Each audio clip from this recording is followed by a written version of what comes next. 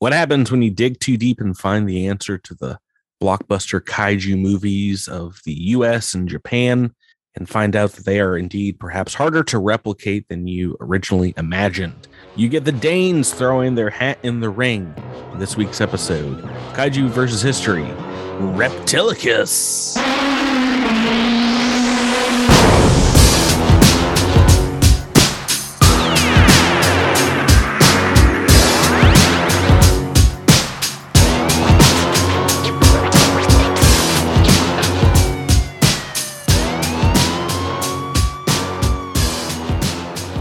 Welcome back to Kaiju vs. Cinema. This is Miles, and with me on this week's dive into the past is Patrick, where we are taking another trip via bikes to the dikes of a happy Hyogu. It looks like Heige.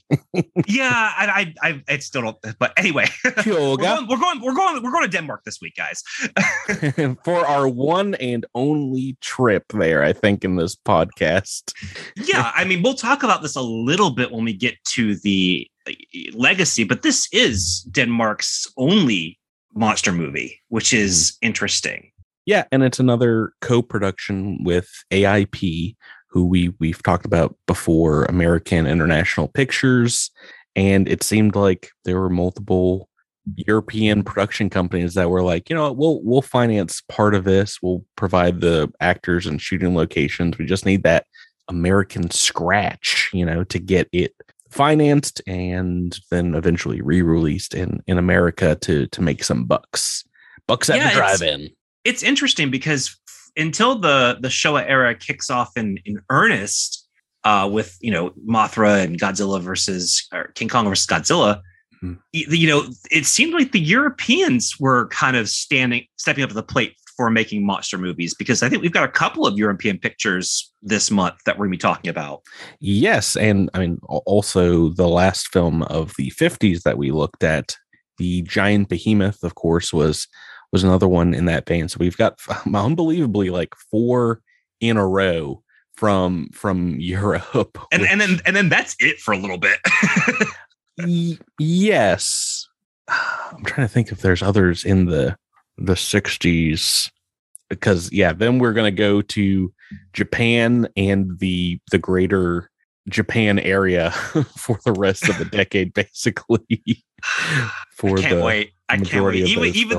Even the movies that I don't really care for from that time period, I can at least watch and digest. But back to Reptilicus, it's interesting because we do see kind of like waves of, you know, the American films from the 50s took a little while to get their international distribution. I think maybe there was just a little bug in Europe. They're like, you know, we want our own giant monsters. We want our own King Kong. And I didn't get to see enough interviews with either director of this picture, but it does seem that, like you said, there was a little bit of an interest in making a giant monster film, not necessarily a giant bug movie like America had been doing for a decade, but there seemed to be an interest to make, for lack of a better term yet, a kaiju film.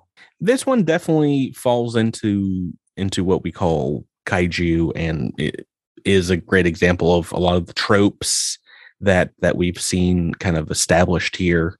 And it's pretty amazing. This is a fairly early one. You know, we're still in 1961 with Reptilicus, the first of our season 2 here of the 60s. And yeah, it's in color. It does feel of the time period, I would say. And yeah, coming out of the 50s, we had so many generic titles to talk about. The title of this one, like the Deadly Mantis and Giant Claw, very adjective laden titles. Almost every single title from the 60s here on out is just the name of the monster. Which I like a lot more. I've always appreciated the monsters having a name, even with this one, where, you know, the monster doesn't seem to have a ton of personality. It's partially because of the clear production budget being almost nothing. But yeah, you're kind of already starting. So let's get into this. Like, tell us, you know, what's in a title. Right. So it was named Reptilicus, and I think that's what the the reporters dub it in the movie. And maybe that's, what they were working with for the script. But it was bandied about that because of the popularity of comedian Dirch Passer, who we're going to talk about later, the film was suggested to be called Dirch and the Dragon at one point by maybe director Paul Band. I can kind of see that, like, in kind of an Abbott and Costello meet Frankenstein type of deal. He doesn't really interact with them in the movie, so maybe this was like before the script was finalized. Dirch Passer, like I said, who we'll talk about, just kind of seems stapled on to this film. Like, I'm pretty sure he was taken out of the American release, like, completely. Because I mean, there's multiple scenes where it's just him, and he doesn't really interact with the Reptilicus. It's very weird. But yeah, this one has a ton of international separate titles throughout the world. Some that make sense, some that don't. The Dinosaur is Avenged was one of the Greek titles, including Threat to the City, Against All Nations, Reptilicus, the Monster of the Seas in France, and Invincible Monster Reptilicus in Argentina. I very much like the Japanese DVD title. Do you see this, Miles? Yes. Yeah. Slaughter of the frozen evil primitive beast Reptilicus. And the thing is, I'm very, very happy that we are back to the idea of naming these creatures, that having an actual name. And Reptilicus is a great name. Yeah. I don't love it, but it's at least an effort. I think I wouldn't mind it if it had a little bit more of a personality as a kaiju. Mm. And this is the first one that we see, the first English speaking film. Well, at least the first one I watched, which is on Paramount Plus. No, Tubi.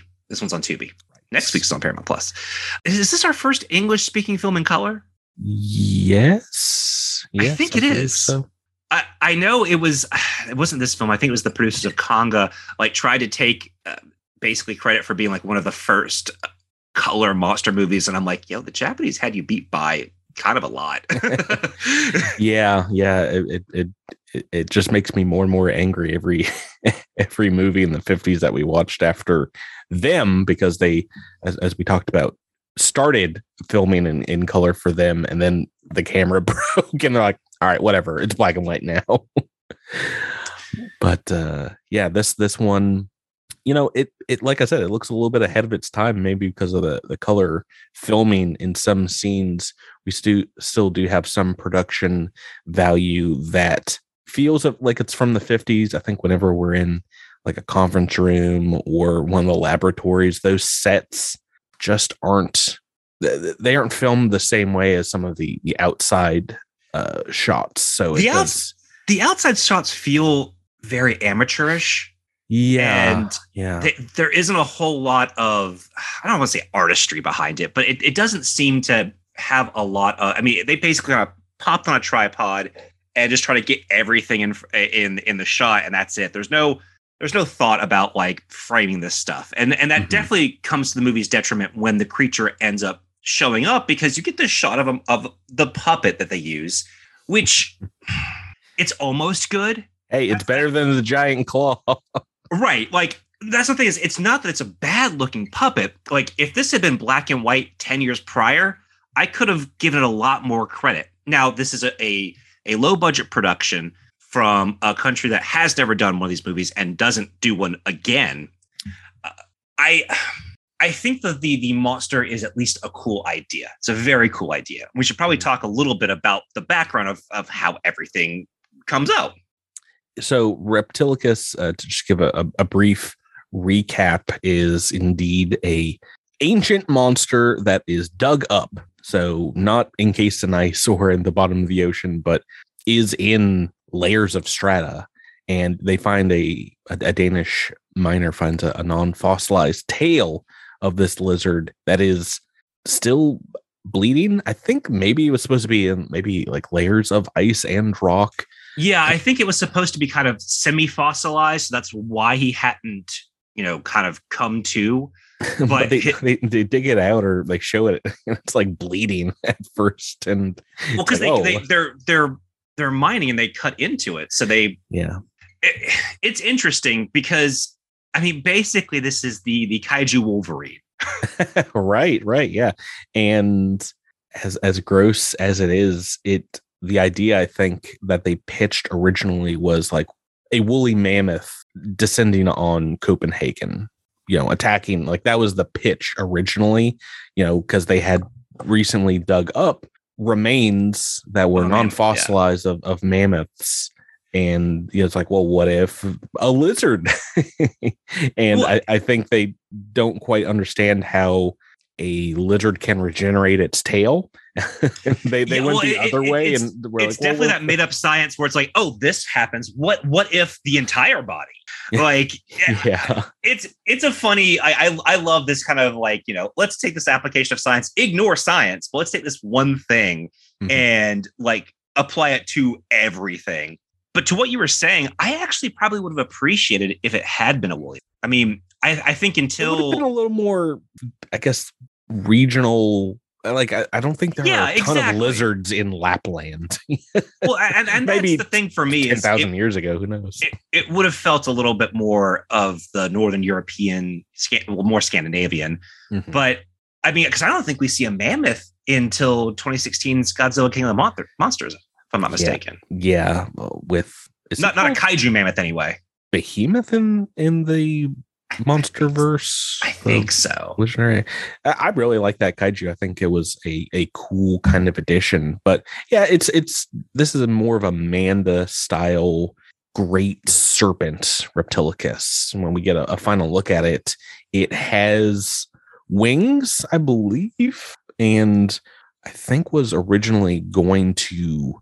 Or no, the original Danish version has a scene of it flying around, which is a different puppet, I believe, and looks just like flying puppets, even of Toho creations. It's just, on a wire and is not moving, is not flapping its wings. So they took it out. AIP got the final cut of this movie from the American version, and we're very unhappy with several aspects of it.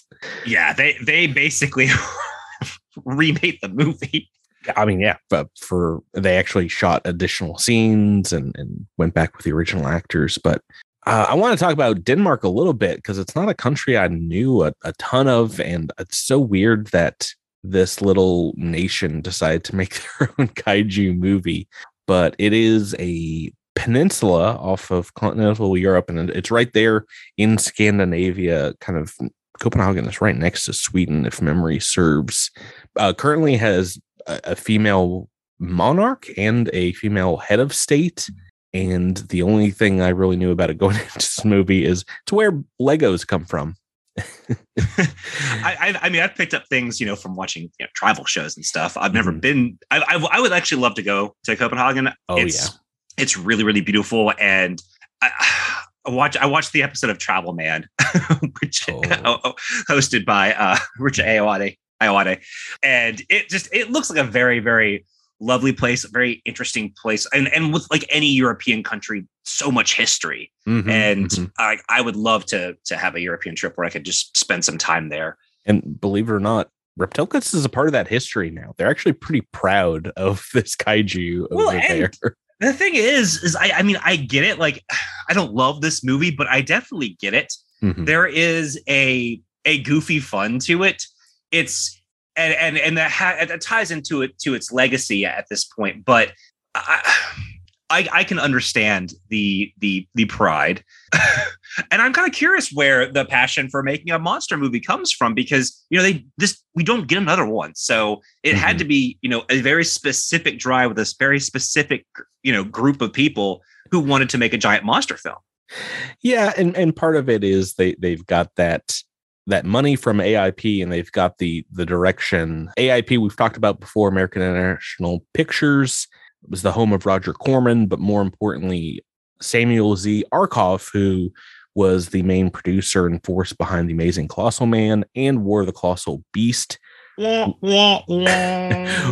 hadn't talked about him too much, but he is kind of the Tanaka of the American production companies churning out these B movies for double features at drive-throughs and had a formula for movie making, maybe called the Arkoff formula, which is an acronym of his last name, which includes action, revolution, killing, oratory, fantasy, and fornication.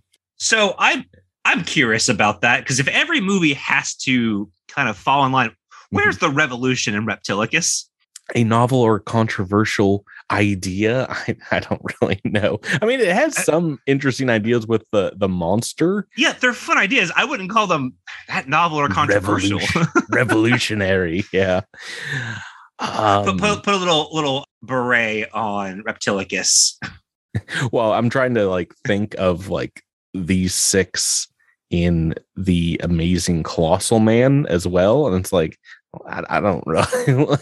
There's very little action in any of it. There's oratory. There's no fornication either. I mean, there's a romantic interest, and I was about to say at the very least there's romance in that movie with the fiance, tracking him down.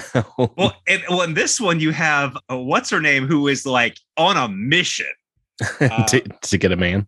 Yeah. Do you want a man? We can talk about the actors in a little bit. The cast and crew here, none of them really stand out in good ways for me, unfortunately. I think Anderson does, because he just reminds me of, like, he looks exact. I had to look him up to make sure it wasn't him, but I knew it wasn't, even though I think this actor was German. He looks exactly like Vigo the Carpathian. I'm sorry, Anderson? The actor's name. He Professor Otto Martins. Oh, right. Osborne Anderson, the actor. Yeah. He looks like he's Vigo. I need to. Yeah, he's got a pretty classic face.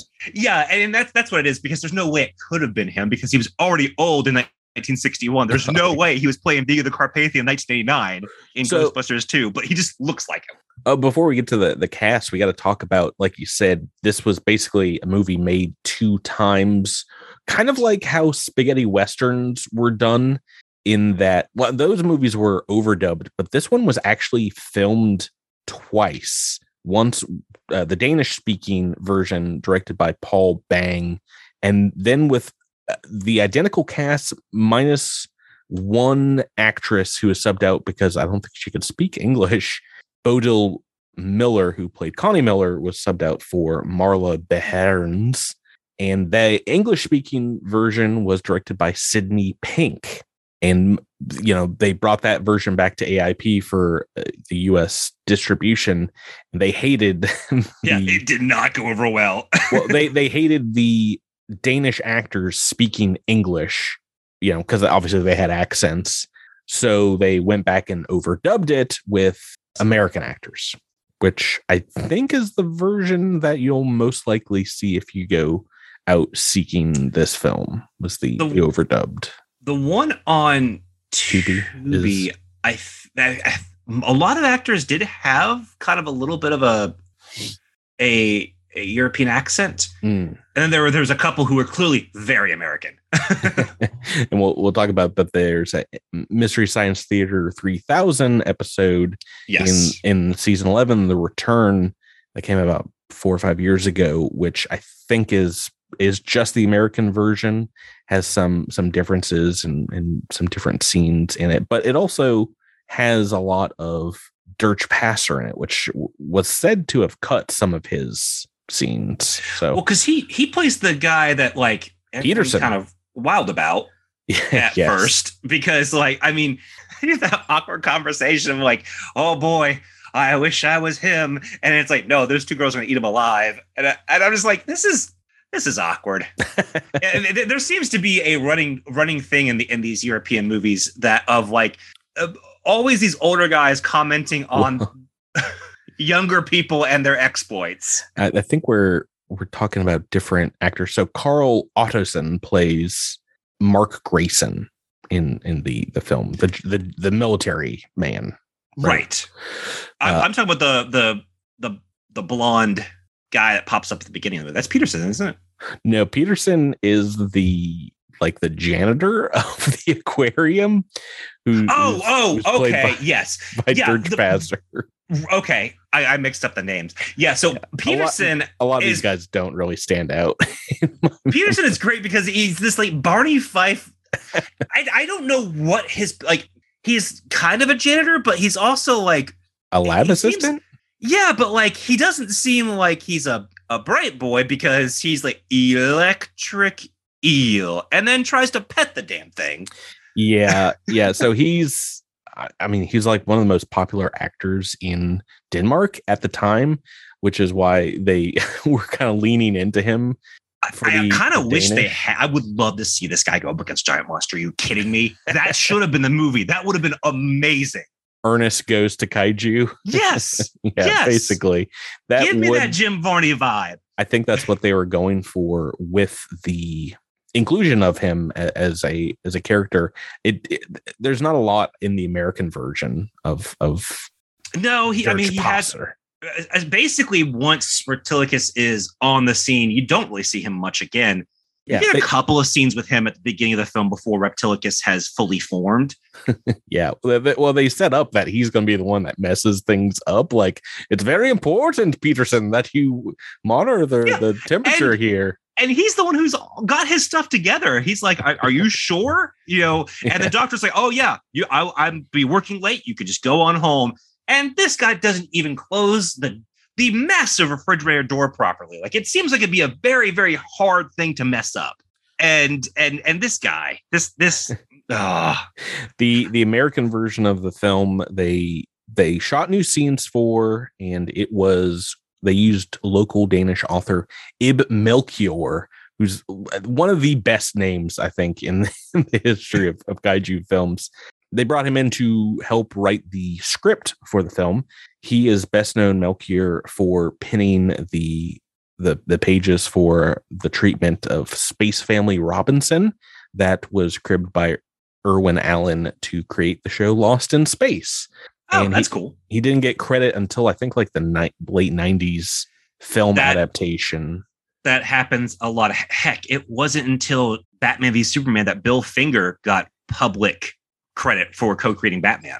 Yeah. There's a lot of that in Hollywood. I think Melchior is listed for the new Lost in Space show. I haven't seen that in a while, but what a amazing idea for, he didn't really sugarcoat it with his treatment. Space Family Robinson is exactly what Lost in Space is. And that's fine. I mean, because Space Family Robinson is such an archetypical kind of story that he just happened to get there first. And so using that as a basis for a space story, it's great. And this isn't reinventing the wheel as far as kaiju movies go. The script is fairly standard for a giant monster movie. It's pretty paint by numbers. It suffers a lot of what I think the majority of the AIP, especially produced films, suffer from, which is kind of a slow start. There's like a couple of restarts here and some scenarios in the aquarium of the thawing of the tail that are they just really chug along, and those comedic scenes with Dirk Passer don't help it. But I think once we do get the kaiju in the movie, it does flow a little bit better, and we actually, it's like half hour of the film, It's a good chunk of time. I didn't log this time how long it took, but I know it was well past the 20-minute mark, and which is usually like the kind of the safe spot to show your monster. Both Godzillas are around 22 to 24 minutes, and a lot of the American movies tend to follow that pip too. And this one, it took a while to get going, and it wouldn't have been a problem. However, this. I would say all of the kind of European films that I have watched so far tend to be a little soulless in its characters. The Giant Behemoths were the same way. Yeah, this one, exactly. The Giant Behemoth didn't really feel like I had a main character until like half hour into the movie. And some of the main characters, including one of the only female characters, just don't show up in the later half of the film. Yeah. It kind of feels the same way here, that our two main female characters feel a little like window dressing, even though they Oh, they absolutely are. Well, they do help in convincing the military, I guess, at the end about, like stopping the attack, along with General Mark Grayson in the movie. They explain, what the regenerative powers kind of will have, the impact it'll have. I would liken it to like all the dominoes for making a plot are set up, but there's nothing there. Like, I mean, you can push those dominoes and you can make a movie happen, which is what this is. Like, all these things do happen, but there's no meat on the bones. It is a perfect film for riffing in Mystery Science Theater 3000 form. It is. I mean, partially because it is so such a cheap production, and it is all over the place. But it's not. I will say, like, just because it's soulless doesn't mean it's necessarily bad, because everything they're saying is very, very simple, but it's not necessarily bad. It's not compelling, but it gets the job done. And I guess that's what you could say about this film, is it does get you from point A to point B and until you get to the monster. But it is a bummer to me that the human element that we spend so much time in is so, frankly, uninteresting. I actually think that it makes me pine for some of those bad 1950s monster movies where at least like they attempted a relationship between the characters and they attempted romance, even though I would like a version with more passer. I think that would have at least been fun. Yeah, exactly. We need something to kind of chew on. I want his goof 'em ups to be the reason the monster gets taken down. His goof 'em ups. If somehow the key to stopping the creature was the electric eels, exactly. You've got a dumb ending, but one that's still maybe a little more satisfying. Oh, trust me, it may be dumb. I can appreciate dumb. Like, if you're swinging for the fences and you go for a wackadoo idea, I can give you that. And this one has I would say, like, again, all the plot points, dominoes, are set up fine. I like the fact that, okay, we can't penetrate skin. Let's try to bazooka its mouth. That's, you know what? That's an idea. Okay, I'm with you. We'll poison. I like that. That's the plot that's how they took out Varen in the movie Varen, the Unbelievable. Yes. I'm getting my adjective messed up from the 50s, but yeah, they were like, that's its only weak spot. It's got these scales that are nearly impenetrable. How are we going to destroy it? Well, you gotta go for its weak spot.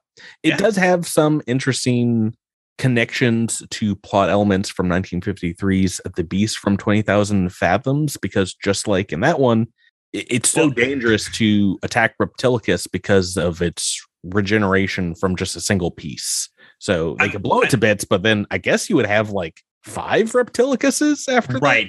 That's what they're insinuating, is that like a full Reptilicus can basically form from a piece of Reptilicus. It's like a flatworm, I guess. Yeah, and I mean, if you're going to talk about it's funny because I was making comments about the giant behemoth, which is basically a remake of The Beast of 20,000 Fathoms. I like the fact that it's got, it's not just breathing fire. It's got this radioactive slime, and which was only in the American version. They were like, this monster needs something else. And I like the effect. So I the effect is pretty laughable. Well, we need a reaction shot of people on the street just being coated in Nickelodeon slime. Right. We don't get that. I could have given a little bit more credit for that. But yeah, just having this green stuff superimposed it's not super compelling for me in this movie. But it seems like they wanted to do something like that because the monster's mouth is just like a gape. The puppet is agog the entire film. Yeah. And so we got to talk about or something for a second, because this puppet, if it were black and white, probably would have been kind of neat. But I think being in full color, all of its flaws are on clear display, and it just looks like 5 different people are kind of flailing about.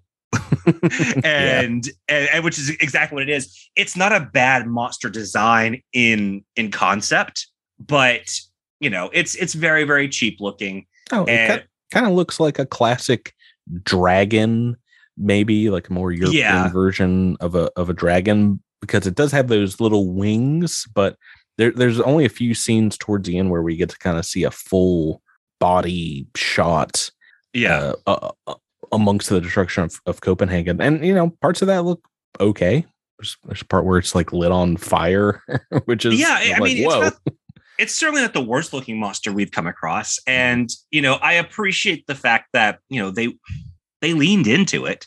Mm-hmm. So there is that. It looks so darn goofy. And, when you don't have a Ray Harryhausen, which, would have made it look a little bit better, but it still would have been so stilted. I like that they tried to use an actual puppet, even though the way they superimpose it on some of the screens looks pretty rough. We haven't talked about the posters for this one, and both of them are just outright lies in a couple ways. The Danish theatrical release has him colored purple, which would have been an interesting choice. I would have been down with purple. And also, it kind of looks like he's breathing smoke in there. But the American one has him like 800 times taller and like destroying the Golden Gate Bridge. And it's like, all right, well.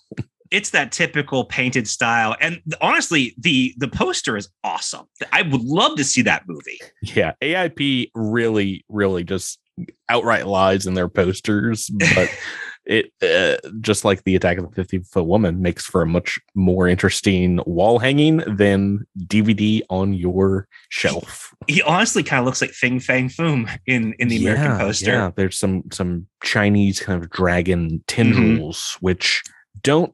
I mean, it has like almost cockles hanging out of its mouth in the film. It's hard to really kind of nail down exactly where their designs came from for the monster. It has like these like little drooping bits out of its mouth. Anyway, did you have any favorite scenes, anything that jumped out to you in the movie? I mean, I'm not gonna lie. As dumb as it was, I really did enjoy old Dirge or Dirch. Dirge Passer. I thought he was at least amusing. Mm-hmm. Needed more Dirch. Yeah, I needed more Dirch. Dirch factor. I think you can perfectly encapsulate what I was wanting from this. Knowing this guy was super popular, knowing that he's in this movie, and I see him. I want Ernest Meets a Kaiju. I want that film. And it's weird to have this kind of big comic relief character, and then they give a lot of time to in the beginning of the movie, and then he just disappears from the film. Yeah, then he just disappears, and he's not really important to the picture. And like, he's not even an idiot. I mean, like, he is, but like, he's not. Like, he they does his job. They show him at one point is eating a sandwich, looking through a microscope. In the American version, even I think this is on the MST3K cut of the film, and eventually putting a piece of a sandwich under the microscope and being disgusted at what he sees. Well, I mean, you know what? Simple sight gags. I'm perfectly fine with that. That kind of stuff works. But like, I thought they were setting up. We talked about this. I thought they were setting up for him to be the reason Reptilicus is out and about. Mm-hmm. And that's not the case. And so for me, I like I said, I found all the characters to be pretty bland. There was a couple of fun, character comments here and there. And then, you have Mark Grayson kind of being the hero of the movie, but also he's just there. Mm-hmm. Like he's a one-dimensional cardboard cut out of a character. And so he just doesn't really work for me. And yeah. I really would have preferred maybe if they didn't have to team up with an American production company, and seeing what a Danish production company would have actually done. Yeah. Yeah. I mean, it probably would have been more Dirch Passer, but at the very least, we do get to see a giant kaiju taking on Copenhagen. And yes, it's in the trailer, and it's probably one of the more interesting scenes that they have Reptilicus chasing people through the streets, and to a raised Langebro bridge where you see people jumping off into the water, and like an actual stunt that they filmed people do. And for some reason, this so terrifies and horrifies the bridge operator. He like recoils in terror, and the main General Mark has to like run in and lower the bridge so everyone can get to safety. I thought that was interesting. You know, they actually use the locale, the shooting locale well in that aspect. I would have enjoyed probably more Reptilicus destroying that bridge after people like get across, you know, like there being some payoff to the scene. But yeah. I would have definitely enjoyed that. You also have some really funny shots of people superimposed on the screen being eaten. Yes.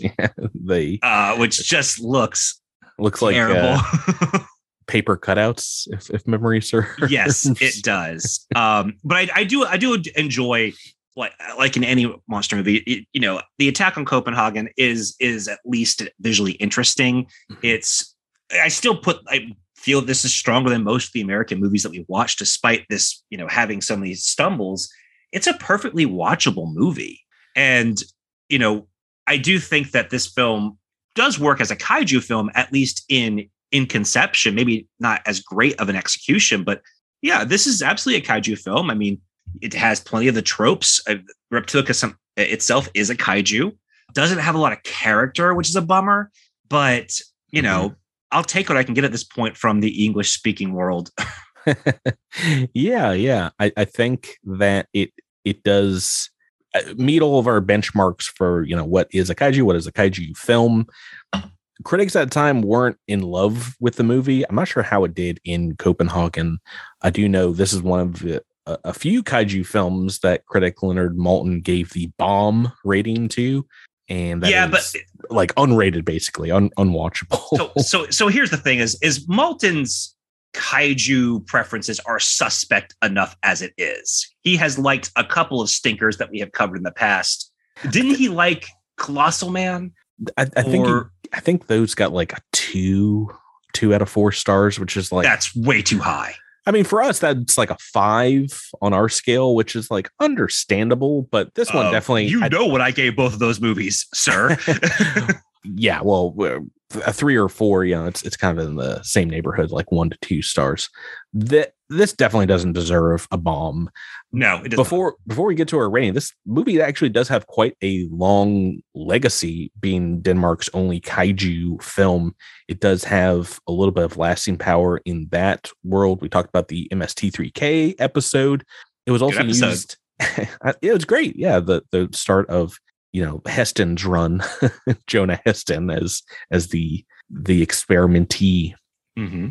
Clips of the show were used in the Monkees TV show. It popped up a lot of time in some other 60s TV shows like Green Acres and the Beverly Hillbillies. And there was a comic produced in 1961 by Charlton Comics. Yes, these are delightful because the same, I guess, writer did this and a future episode, Conga, and the art was done by Spider-Man co-creator Steve Ditko. Oh, so was this one Reptilicus's as well? I believe so, because IDW put out a art book of Ditko's original stuff, because that's how they've gotten around doing some of the, I guess you would call it. No, I'm sorry. He didn't do, he did do some of this, but it was part of I think I'm getting my comics mixed up. I think he did Gorgo. He did Gorgo and Conga. So I mixed them up. But because still, all these movies had these comic book adaptations. Yeah, this one only got a couple of issues, and I think they lost the rights at one point, so they had to rename the comic Reptosaurus the Terrible. Of course. But yeah, this is the start of a time where they're really hitting on getting kids to these movies, and I think part of that is making these comic book tie-ins. Now, you've got the kids with the comic books. How do you get the adults in here? There was a sort of novelization written by Dean Owen in the same year, but it was a good deal different from the film. From the back of the book, the description is Reptilicus, the gargantuan prehistoric monster, crouched on the ocean bottom, ready to take off on another destructive rampage. Blah, blah, blah. One of the beast's legs ripped out and blown from the sea. General Grayson looked at the girl beside him, wondering if he would live to enjoy Connie's warm, vibrant flesh again. What? Pardon? What? Excuse me? Sven Alstrup, his aide, was remembering Karen's wanton seduction of him and hoping for a repeat performance. It was basically a soft porn version of the film and extremely violent. There's a description of them ripping the scales off Reptilicus and using flamethrowers to destroy the creature. Director Sidney Pink, I think, sued for the adaptation of this book, which I think they settled outside of court, but was so unhappy with this novelization and using, I think, the work without permission from the production company, that they attacked that production. You can still find the book, I believe. Obviously it's out of print, but yes, it is out of print. You can get it on Amazon for about $50. So loved this movie so much that they wanted to make a remake in 2001 to cash in on Godzilla's success, 1998 Godzilla's success, but he passed away in 2002 before they can enter into pre-production. So I will say this. I do think that a remake could work. I think there's some stuff they could do. We are in this weird period where, yes, you have some European countries making some monster movies, which is interesting. But, as we have started to get into the 60s and where we have the kaiju formula further defined in later entries, I get a little antsy watching some of these movies where it's just the army trying to take down a giant monster. I feel like you can only do that a couple times before it gets really stale. And heck, even, when they've rebooted Godzilla several times, they will often include another creature because that's what you do now. That's really the another benchmark of the kaiju film after, I would say, 1962 or 3 is that you have your title monster taking on another monster.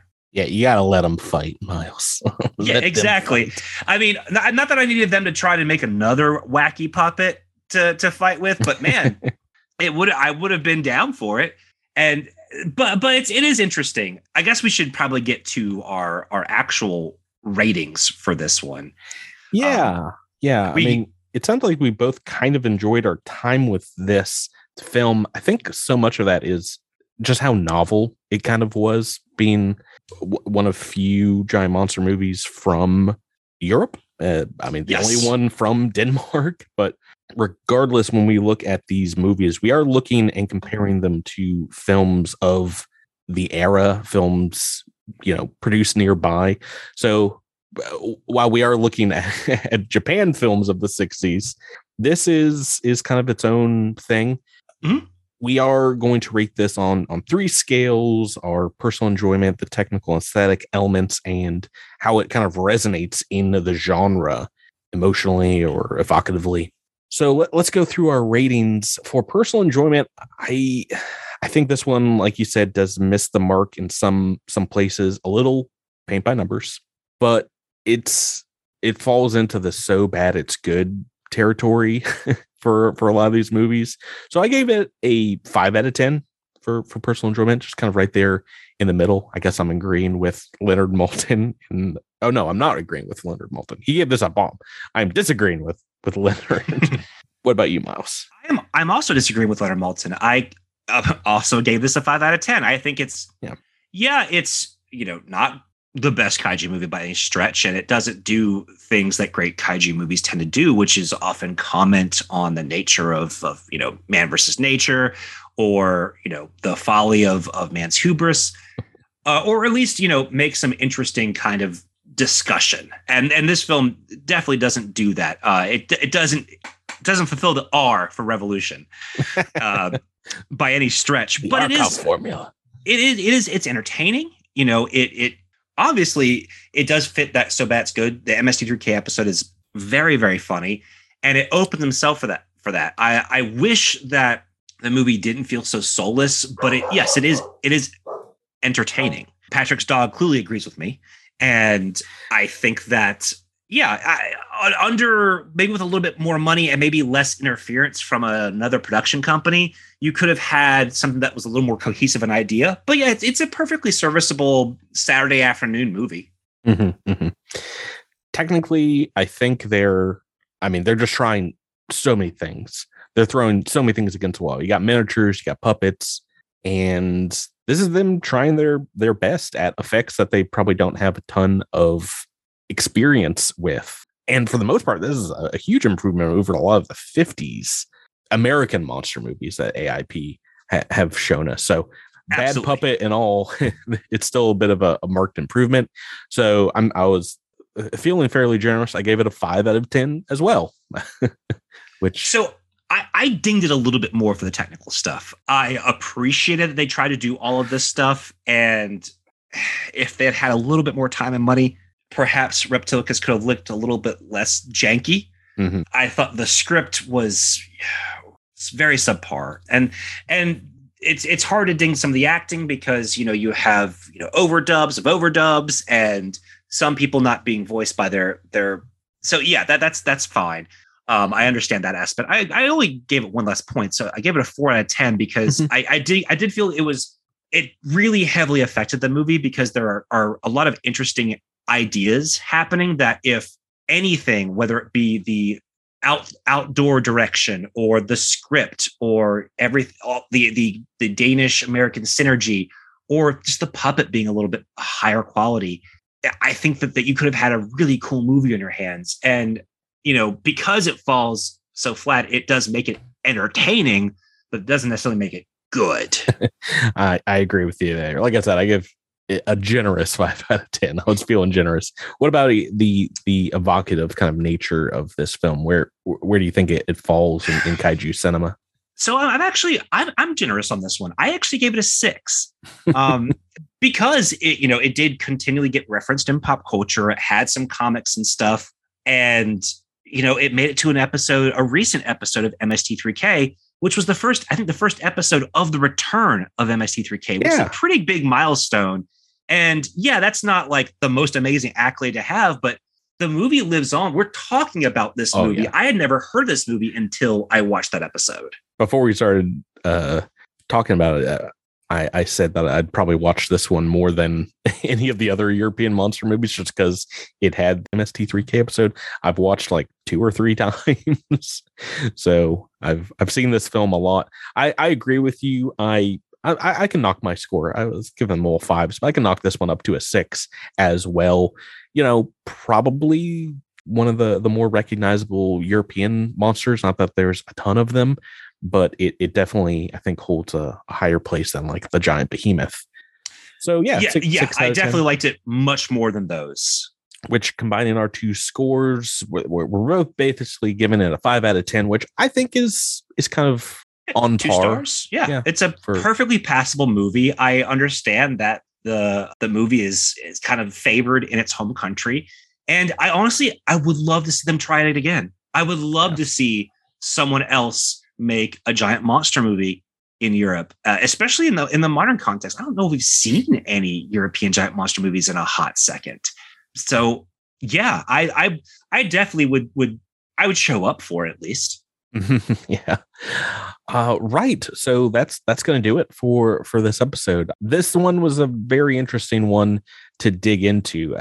Having been so long in the 50s and these American films, we don't know a ton of what these other actors and the directors have done because almost all the other movies were, Danish films that we don't really have access to. But this one we do. And this one, because of the international language of kaiju, has made its rounds around the world.